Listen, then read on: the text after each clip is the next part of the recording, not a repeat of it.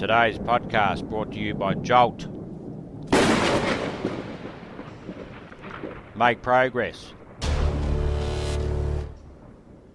not excuses. Dream big.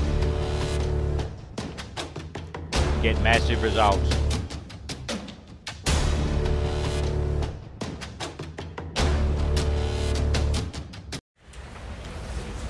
Now you'll see on the slide there, you're a mass of energy in a high speed of vibration. You operate on a very high frequency. You're moving so fast you appear to be still. But I'm going to tell you, nothing about you is still. It's moving at a very, very high speed. If we were to photograph your body with Kirlian photography, that's the way you would look. Your body would be a glistening, radiating, gleaming form.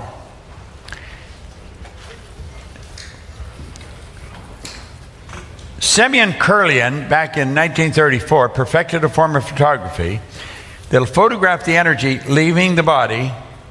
It'll penetrate the camera, penetrate the film. That's what Kirlian photography is. It's named after the author of the... That's how you and I look, in truth. If you were to stand in front of an infrared television camera in a completely dark room, you would be a glistening, radiating, gleaming form. Now, let's think. A frequency is a level of vibration. Okay? There's an infinite number of frequencies. There's no end to them. Everything you see.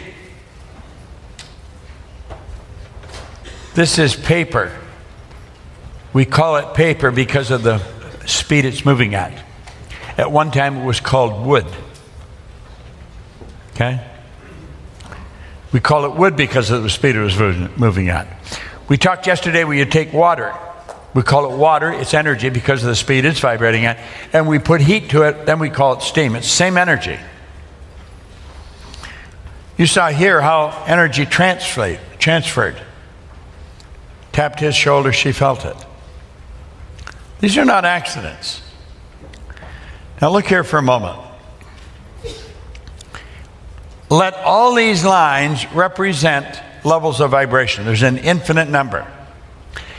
Every frequency is hooked up to the one above and the one below. There's no line of demarcation where one stops and the other starts. Now, if you understand this in depth, that means everything in this universe is connected. There is only one power. It manifests in many different forms. We think we're different. We only appear to be different. We're not different at all. We're all exactly the same. We just do different things. We think different thoughts. We're involved in different ideas. But we are all connected. And I think when we really get that straight in our mind, a lot of the problems that we have go away. Einstein said the intuitive mind is a sacred gift. The rational mind is a faithful servant. We've created a society that honors the servant and has forgotten the gift. You see, you got all those higher faculties, perception, the will, imagination, reason, intuition, and the will. They're totally different than any other form of life. All the other little forms of life operate by instinct, which is perfect. They go by what they see, hear, smell, taste, touch. This is so important we start to understand this in some depth. We're going to use these higher faculties to start doing the things we want to do.